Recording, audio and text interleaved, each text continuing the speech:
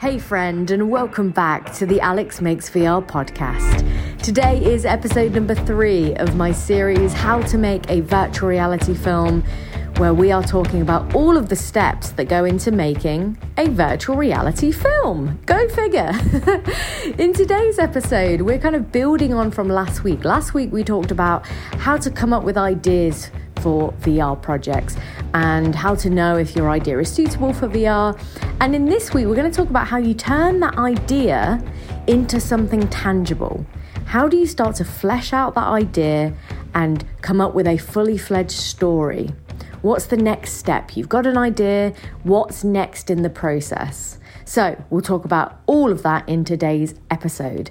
Before we dive into that though, if you have any questions that come up during this process, I've had loads of people reach out already. It's been phenomenal hearing from you guys. If you've got any specific questions about the topic of making a VR film, I would love to hear from you. You can reach out to me on any social media platform. It's Alex Makes VR. And you can also sign up to my newsletter. I send out newsletters every Monday with tips and tricks on how to create virtual reality projects and also how to build a business or a career in this industry to sustain yourself while you're making your projects. So if you want to sign up for that, you can do so at alexmakesvr.com. So you've got your idea. It's been plaguing you all week, or you've just thought of it this morning, but you are so inspired by this idea that you want to get it out of your head and onto paper. What's the next step? How do you start to flesh that idea out?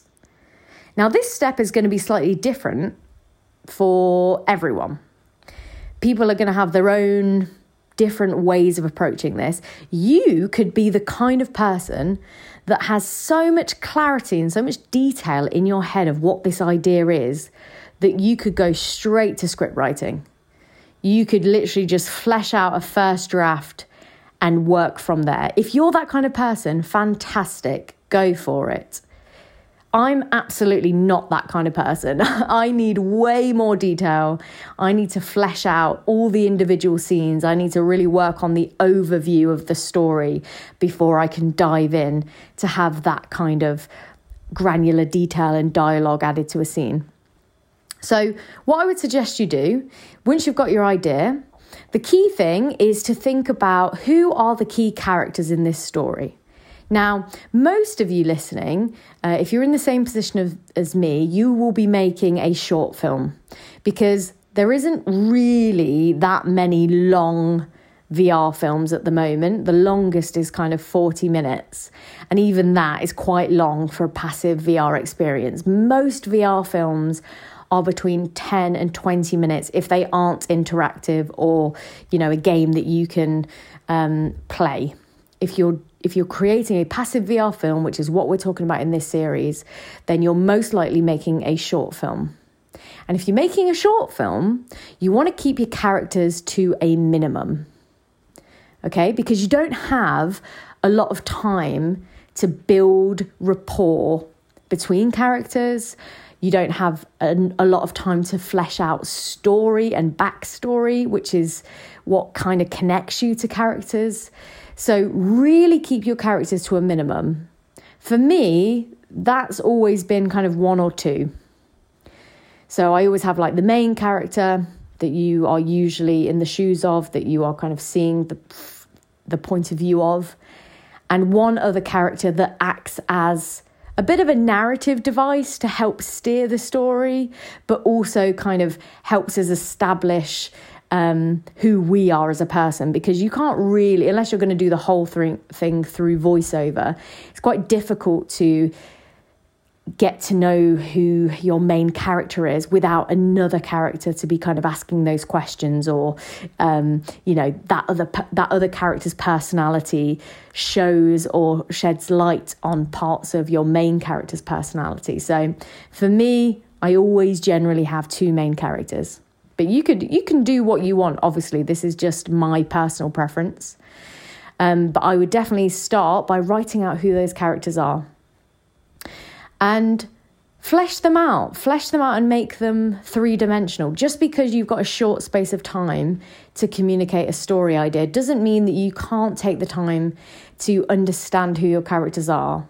For me, I really like to think about in depth, like who those characters are, like stupid things like, you know, what kind of accounts would they follow on Instagram? What would their YouTube recommended feed look like? Stuff like that, because that to me really helps me when it comes to getting in the head of that character and writing from their point of view and the kind of dialogue that they would say. Usually those characters are based very loosely on people that I know, or they are taken from maybe influencers or people that I consume a lot of content of, so that I've got a frame of reference, basically. But again, you do what you want, but I would definitely suggest jumping in from I've got an idea in my head. The next step I would dive into is, who are the main characters? And the next step is, well, it's either, what does this world look like? So if you're setting it in a parallel universe or a futuristic dystopia like I do, or like I am doing with Bad News, or if it's a period piece that is set in a different time, be sure to have a think about that, and have a think about how that location, that world that you're setting it, how that is going to affect the story. You know, are there different rules for this world? If it's a fantasy or a sci-fi or something that is so far from our reality, like, what are the rules of this universe? What are the rules of this world that you could dive into? Details that you could potentially bring up in the script to kind of flesh out what this world looks like. And then the most important step, and this is really the main step between coming up with the idea and fleshing out the first draft of the script, the main step is coming up with your story structure. Now, for me, with Bad News, I knew instantly what I wanted the storyline to be. I knew in my head what I wanted some of the scenes to be, and I knew what I wanted the piece to end on. I knew what we were building to. And I'm not going to say it on this podcast, not at least in this episode. Maybe I will in future episodes, because it is almost not the twist. It's not really a twist, but it is kind of like the climax of the piece. I knew what I wanted that scene to look like. I knew what would happen in that scene. I could even I could hear in my head like what some of that dialogue might even sound like. So from there, I basically knew where I wanted to get to. I just didn't know how I was going to get there. So what I did was sat down with Rebecca, who is my co-writer on Bad News, and we fleshed out scene for scene what was going to happen in every scene. And bear in mind, you know, whether you've got 10, 15, 20 minutes to do this in, you know roughly if you're going to spend, you know, anywhere from 10 seconds to a minute per scene. And bear in mind, you don't necessarily want really, really, really short scenes in VR, because it can be quite disorientating if you're like cutting really fast between scenes. Just from personal kind of anecdotal experience, seeing those kind of films and showing films to many audiences. So you want to think about, like, say, for example, you know, most of my scenes, I think, are between kind of 20 seconds. Some of them are short because there are a couple of montagey bits, but most of them are quite long because there's like prolonged bits of dialogue between two characters. So I can pinpoint, okay, I need like 3 landmark scenes that are going to be kind of checking in with our main character, propelling the story forward by checking in with like what she's doing and like her evolution as the story is going on. So we're probably going to have, you know, 3 scenes like that, and then bam, the climax is going to be this. And in between there, I want to build out the details of like her job, where her head's at, how she's acclimatizing to this new job that she's got. And so that's when I start to think about, okay, these scenes would kind of go between those 2 first landmark scenes. So we go from, you know, meeting the character, being introduced to her. We understand that there's kind of a problem that we're going to that's going to be revealed later in the script. And between that scene and the middle scene, where it's all kind of coming to a bit of a climax, I need to populate with, certain scenes that give us a bit of comic relief, but also give us context to not only us as a main character, but the world that we've built. So what do those scenes look like? And I start to flesh them out. And for me, I love to add a little bit of like dark comedy in there. So I know I want, a scene that involves a certain kind of person or a certain kind of interaction. Something that would be quite funny just to kind of lighten things up before you pow with the drama. So once I've kind of done that, and once you've done that with your idea, what you'll have a kind of bit of an overview of not only what your story looks like and what the main story beats are, but you've also got a good idea of what those scenes look like. And that's really helpful. It's really helpful to have that, because if you are an independent producer, if you are going to be creating this yourself, if you're not going to go after money, if you're not going to pitch for private money or for grants or anything like that, you will have a good idea at this point what's realistic. You will know, and this is what I love to do, even when I'm pitching for money, I like to think, if I couldn't get money, how could I make this scene doable on a budget? So although I might want a populated, an overly populated pub for this scene, what do I have access to? Well, actually, I do have access to a local microbrewery that I'm mates with. I could probably use that, worst come to worst. COVID, probably not going to allow me to kind of, budget-wise, probably not going to allow me to have loads of people in this pub. But how could I write that scene that it would work if I didn't have money, that I could set it there? What else do I have access to? Well, and there are people that will tell you not to kind of pare down your idea and think about budget at this stage. But I think those people are idiots, and I think that they are living in a fantasy world where they get a golden goose to lay an egg for them every time they shit out an idea. And that's probably not going to be 99% of you listening to this, unfortunately. And it's not me. I know that this piece that I'm talking about, Bad News, is funded, but 99% of the work that I've done previously has not had funding, or if it has had funding, it's like a very minuscule amount. But yeah, so I would always write from the point of view of, if I didn't have money, how could I make this happen? What locations are going to be feasible? What's going to be practical? So whilst you can flesh out your story structure exactly how you want it and exactly how you envision it, if money wasn't an issue, definitely if you're an indie producer who wants to make this regardless and you don't want to wait around for years to try and find money, definitely have an idea in your head of how you could shape those scenes without money. Who could you use? What props do you have? What locations do you have access to? All of that kind of good stuff that's going to allow you to get to, make this piece regardless of whether you get investors or not. So that's kind of it. Once you've gone through that process, you've fleshed out your characters, you've fleshed out your world and the details of that world, and you've started to flesh out what those scenes look like, the story structure, what are the main beats. And I can't remember whether I've mentioned this already, but if you haven't read something like Save the Cat, which is a popular screenwriting book, or if you haven't read about The Hero's Journey, if you don't know what either of those are, definitely go Google them. Go watch a YouTube review if you don't want to buy them, or The Hero's Journey. There's loads of information about that available online, and that gives you a good idea of just basic story structure.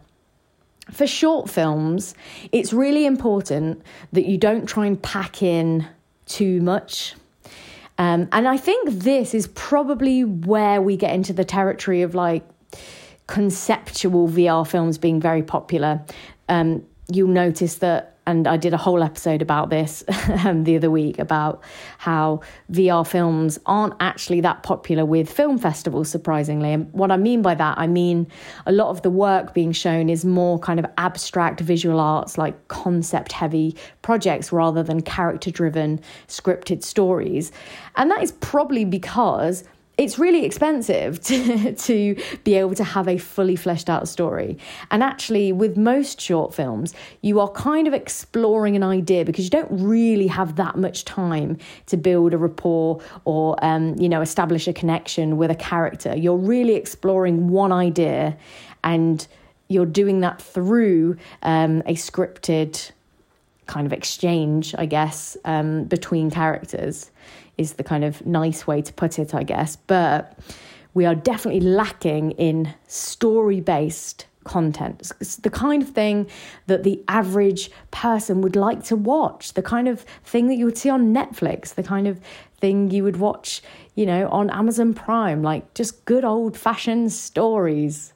And I don't mean that to throw any kind of shade at creators working in this field, because there are phenomenal people working and phenomenal pieces being created, but there's not a lot of this kind of content, and it probably is down to the lack of budgets. But I really believe that if you can have a good idea of your story structure, if you've got a good idea how you want the story to end up, you know what you want the climax to be, you know what the point of the piece is, and you spend a bit of time fleshing out your characters, really focusing in on one or two characters, that's it for a short film.